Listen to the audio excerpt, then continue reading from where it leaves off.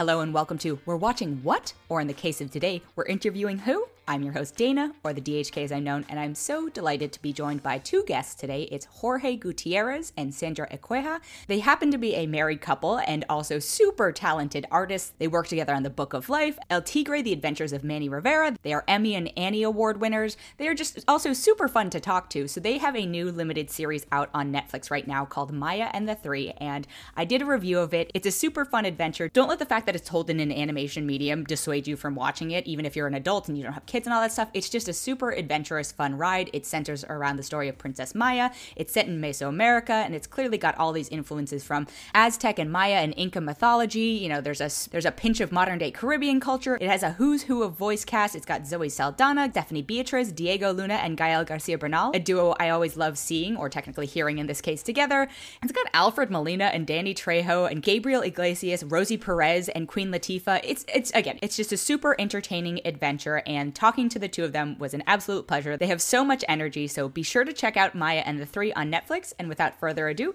we're interviewing who? Thank you both so much for doing this. I had such a blast watching this. What a wild ride. I binged it all. I couldn't stop watching. I was like, I have work to do. I'm going to keep watching Maya and the Three. Hey, what time did you start it? I started it late Tuesday night and then eventually had to go to sleep. And so I finished it all Wednesday morning and was like, if I can watch it, if I watch it now, like I don't have to, I can get it done before this meeting. So congratulations. Thank you. Much fun. Thank you. Oh, we're honored. So my first question is, what would you want to be the gods of? Dun, dun, dun. Why do you do this to me? All right, I'll give you time to think. If I could, I would love to be, and I thought about this a lot. If I could be the god of time and just slow things down. And to enjoy my family and our son and the love of my life. And then I could get more time to write, because writing is so hard and it takes forever. So yeah, god of time. That would be my thing. Damn it. I'd say the god of learning things really fast. These feel like kindred answers. Yeah. Yes, like just really, really fast. Like for example, okay, I gotta learn how to play that piece on the piano. I'm gonna learn it in 10 seconds. Wow. Okay, well, speaking of learning, what do you think one of the major things you learned while making Maya and the Three was? Oh my gosh, I learned myself to broaden my design sense and to not limit myself to a very simple design, but make it a little more chaotic and more organic. And I have this guy to help me out with that because he's way more organic than I am. And I learned that maybe more is more, but it can also drown you. So self-control, and because man, this thing, Netflix really did a thing. They do a thing where they go, if it's terrible, it's on you. But if it's great, it's on you. No pressure. So literally, it's on you. And that, I think they figured out that artists will never be harder on themselves. Like no one can be harder on an artist. Else. So it totally worked. So sort of in that vein, what makes you want to do a limited series, right? Because you've done television before, both of you worked on that, you've done feature films. What makes you go, this is the right amount of time in which to tell this story? Well, I mean, originally Maya was conceived as 3 movies, right? I was like, I'm a bearded, chubby guy like Peter Jackson. They'll let me do 3 movies in a row. Jacksono. Pedro Jacksono. Pedro Jackson, yeah. No, not gonna happen, right? So they didn't let me. And I honestly, I mean, you've seen Maya. It doesn't fit in a movie. And it's not really a TV show. Like, it can't go for seasons and seasons. It has an ending. So the format basically caught up with us, and I'm a huge fan of Scott Frank. He did The Queen's Gambit, but before that, he did a thing called Godless on Netflix, which is this sweeping Western. And I remember reading where he said, yeah, some things are too big for a movie, but they're not really TV shows, and now streaming can do them. And I said, that's it. That's where we're gonna make Maya. And I'm hoping, like in your experience where you said, I gotta keep watching, it felt like you finished a chapter and then you would go back to it, and it was like cookies, you you're like, oh, there's more. Yeah. And then when the cookie jar is empty, it's like, sorry. Yeah. And then we love anime, and anime, they'll do 20 episodes and that's it. So we're used to that format as consuming it as an audience. Well, I think there's also a temptation to be like, oh, this is working. Let's do it forever. Right. But then do you get a satisfying conclusion to your story? Not always. No. So Not always. And I would say if it's not engineered to go on forever, Exactly. it can get really difficult when they try to milk it. Plus, you're kind of precious with your work as well. You really, when you have your heart set on finishing something, you have like a light that says that this is where I want it to end. And if you're made to continue with it's very hard to keep that essence going, And to Netflix's credit, I pitched the ending. Like when I pitched Maya, I was like, this is just what happens, then this happens, and then for anybody who watches it, this happens at the end. And usually at every studio, that's when they call security and take me outside. Escort you. But Netflix is like, all right, if that's what you want to do. I still can't believe that. Yeah, we'll do that. We're going to take a quick break and be right back. And we're back. What do you think the biggest thing that changed was from the version you pitched them in the beginning to the one that we see on screen? Because obviously it sounds like the ending was there. I mean, I'm tempting fate by even saying this, but it didn't change anything. And I don't think that will ever happen in our career. I think if anything, again. I mean, you changed some things because you needed to reduce it because it was way longer than it actually Yeah, was. it was even bigger. It was even epicer. Yeah. And then the other thing. Epicer. Yeah. New word. And then I love it. the other big thing was, honestly, I kept waiting for them to tell me no. And I just kept adding stuff and adding stuff and adding stuff. And then reality is who told me and her. Yeah. I do have a question about it. So one of my thoughts during it, I was like, this is so dark and so metal and I love it, but it's relatively family friendly. Was there anything that you had to go like, maybe this is too much for, or was it just like, you know what, kids are going to be able to parse this like they are intelligent creatures? Yeah, I mean, honestly, from the beginning, when you read all the mythology, sacrifices are a big part of the culture. Yeah. And I started going, that's what basically scares people when they hear about this stuff. But what we all sacrifice every day. We all make sacrifices, little ones and big ones. And, women make sacrifices and men make sacrifices. Like our lives everywhere are full of sacrifices. So we got really inspired by that idea. Like, what does it really mean to sacrifice? And what does it really mean to give yourself up for something bigger than you? And that became very universal. And that also sort of guided us. Mm-hmm. And then, obviously death is a huge part of this culture. Yeah. But also without death, and we talk about Chini being the first goth character historically, as she explains it, without death, life has no value. I'd like to add also that, yeah, you're right. I think that we got to give kids the benefit of the doubt. I think they're a lot smarter and a lot more awake than we give them credit for, especially nowadays. And again, I mean, this theme seems to pop up everywhere, whether it is on purpose or not. I mean, it's blatantly shown in Bambi, The Lion King.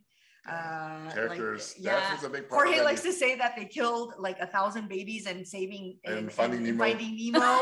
And within the first 5 minutes of the movie, right? It was like a genocide of like little clownfish, So yeah, I mean, what better way to introduce them to this if they already don't know about it or like ask questions, than in animation. Well, and like a character in the Book of Life asks, what's up with Mexicans and death? That's what's up with Mexicans and death. We like that reminder that you have to live. Yeah, I was going to ask what keeps drawing you back to the topic, but I guess it's just so entrenched in your culture, right? Like, and I'm Chinese. We've got our own hang-ups about that stuff, but it's just, you never. It's something that I think it sounds like it will continue to be a part of work because you're, who you are influences your work. Yeah, I mean, look at our office. I know, it's so dope. Mine's like clean and boring, and yours, I'm in the corner, but yours has vibrancy and life to it. So this is a broader question, but I'm really curious, how do you define personal success now? And how has that changed from earlier in your lives or careers? Wow, you have some really good questions. For me early on, I can honestly say that I found artists were running to success, right? That if I do this, I'll get money. And if I do this, I'll get, the golden carrot. For us, motivation was backwards. Motivation was, we're going to get deported. We're gonna Yeah, we're gonna be homeless. I mean, that's pretty big motivation, but the green card, Yeah. lack of a green card, you know, like that was So scary. we're immigrants, so we had very, very different motivation. I mean, we recently got. We just became U.S. citizens. We just like about a year ago. So it took a while. It took a long time. So for us, it was when you make something and it's really good, but you can also pay the rent and you don't let down your family, you don't let down your country, you don't let down everybody who believed in you. Like, no stress. No pressure. That's not it. We thrive on guilt. Yeah. I also think that, like we have it in our mindset of seeing work like a ladder. Like, okay, we did that. Next step. What's next? Keep going. Oh, we did that. Let's add a little more to it. It's not about like so much success. It's about, let's see where our abilities can take us. Let's see what else we can do. Let's see what else we can contribute. But I don't think, honestly, that's how I see it. I don't think it's a ladder. I think it's a bridge because it's been like this. In that case, it's not a bridge, dude. That's a mountain. It's a roller coaster. That's it. There you go. I thought this looks like an Indiana Jones bridge that's like at any point gonna, careen into the cliff. But I'm like, what's at the top of the ladder? Yeah. It's a never ending. Yeah. Death. It comes full circle to your work. Yeah. Okay, this is a very specific filmmaking question, but something I noticed was obviously it's the use of like the cheating letterbox perspective stuff.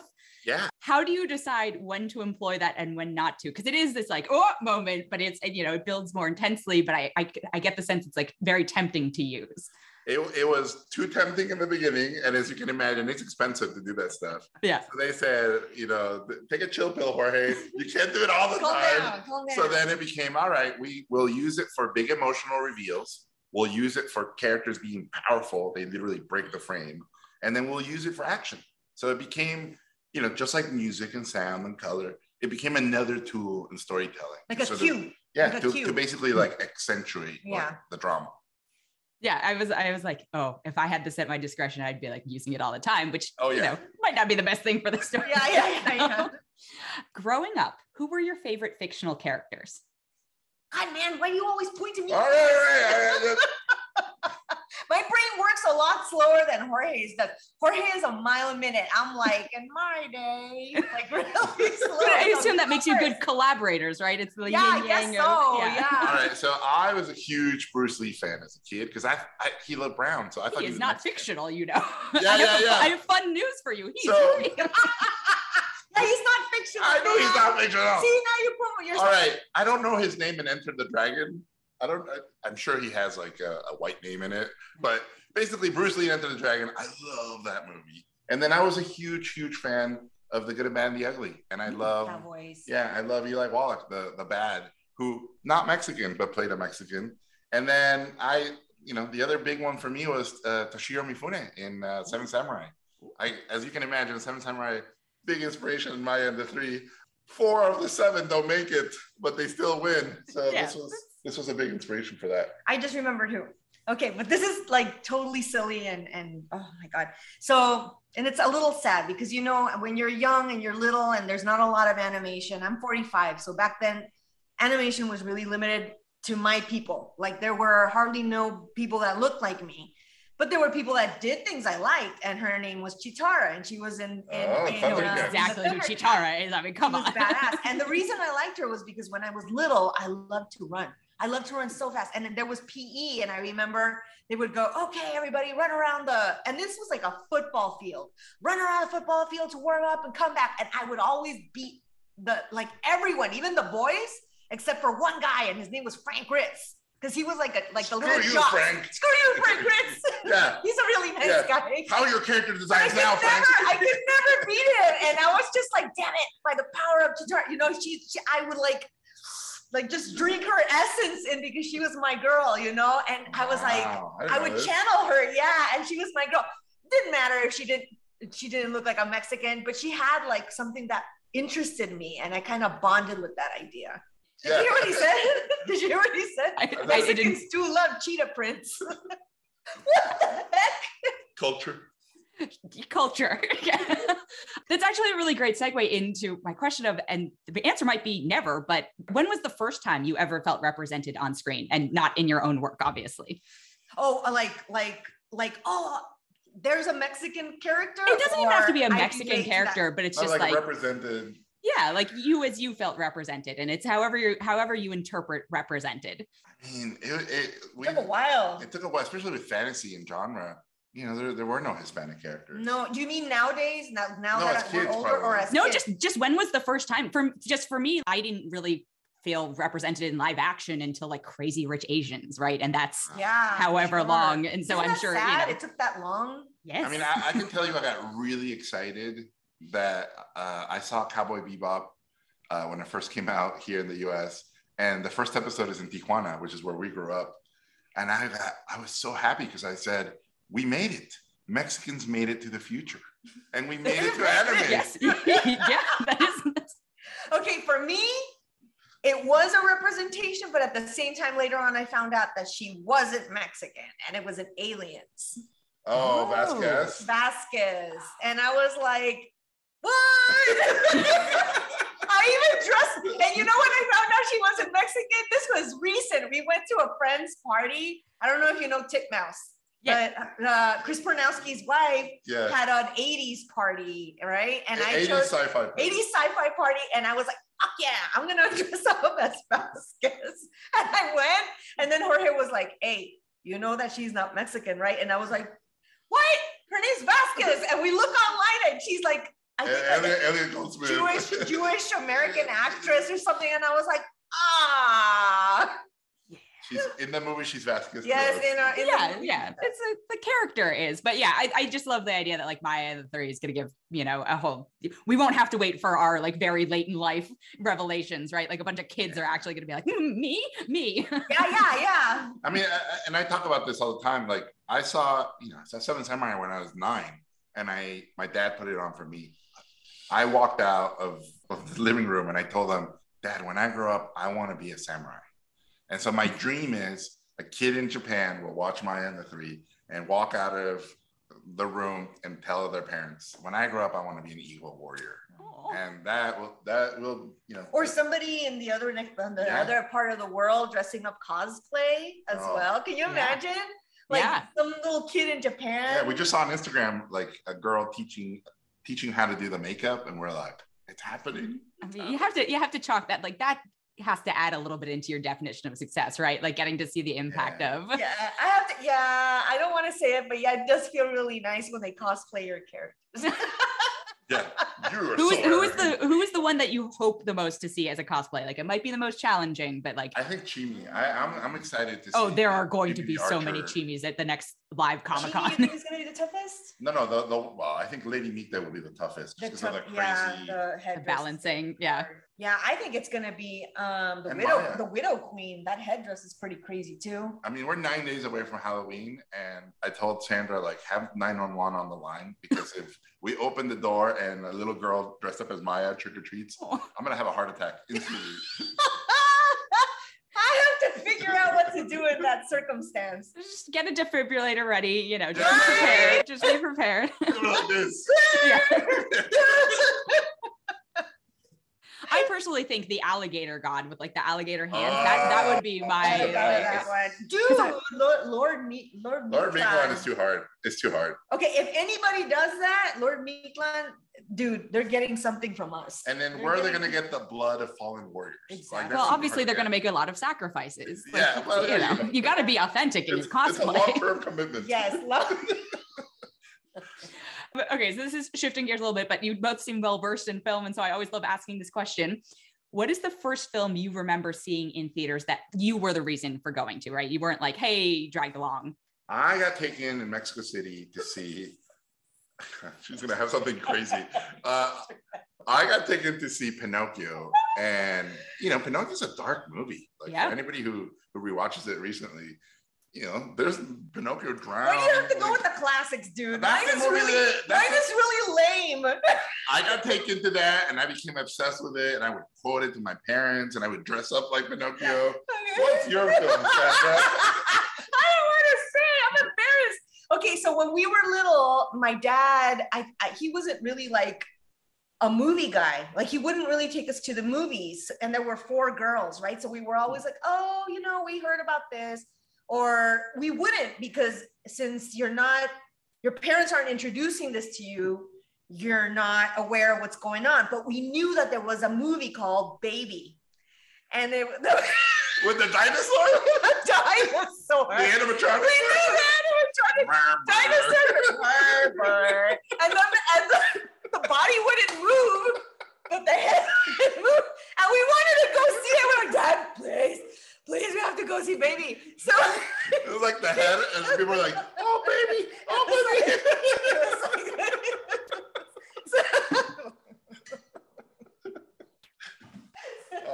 You poor child. You poor child. I remember going, but dude, it doesn't matter if this movie was played in a tiny, tiny little room. It was magic. Wow. Just, seeing, oh my God, it's like not only is it a dinosaur, it's a baby dinosaur. And we loved it so much. And now, I'm not even sure if you look on YouTube, if you can find a short. Leave the memory in your heart. I think I will leave that memory. Do not rewatch. Do not try and seek that out. That is best left in this cinema. Yes. Yeah. Yes, exactly. Wow, I was not expecting that answer. Yeah, well, but there you go. Stick with me. That has made my day. We are at time. Thank you both so much. This has been such a delight, and congrats on Maya and the Third. Seriously, I had so much fun watching it. Oh, thank you. I hope you have a great Halloween that you don't die on, but maybe a mini heart attack scare. Yeah, if I die, huge smile. Yeah.